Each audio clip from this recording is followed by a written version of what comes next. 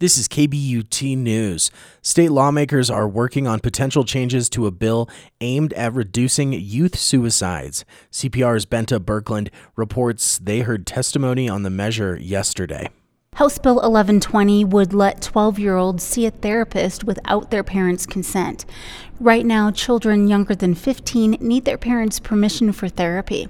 Democratic sponsor Daphne Michelson-Janae, whose son survived a suicide attempt when he was young, says middle school students often won't seek help for depression and anxiety if it's not confidential and if they need their parents to sign off. Because your kids will stop coming. My son stopped talking to the therapist because he knew that everything that he said went directly back to his parents. Opponents feel 12 is too young to make decisions about therapy and that the measure takes away parents' rights. Colorado and other mountain states have among the highest overall suicide rates in the country. I'm Bente Birkeland, CPR News. The Colorado House of Representatives is debating a bill on Wednesday that could change how the state votes for future presidents. Scott Franz has more. Republican lawmakers are trying to stop an effort to join the National Popular Vote Compact. It's a group of states that want to award their electoral votes to the presidential candidate who wins the popular vote. Republican Representative Dave Williams thinks Colorado could lose some of its influence in future elections.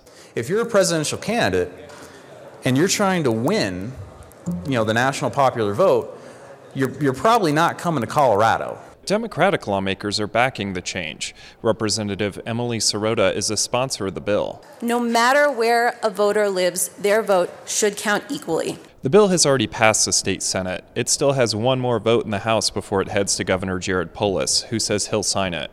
I'm Scott Franz at the state capitol.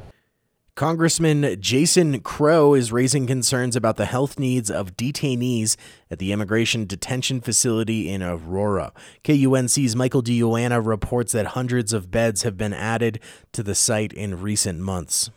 Crow arrived unannounced at the Immigration and Customs Enforcement facility on Wednesday morning. He requested a tour to inspect conditions at the site, but officials turned him away. We were told about the conditions at the facility being very substandard, both health and food and just the cleanliness of the facility, and that when there's announced visits that they clean things up and put out the window dressings. Crow, a Democrat, said advocates have evidence of disease outbreaks inside the privately operated facility, including chickenpox and a stretched medical staff working in crowded conditions.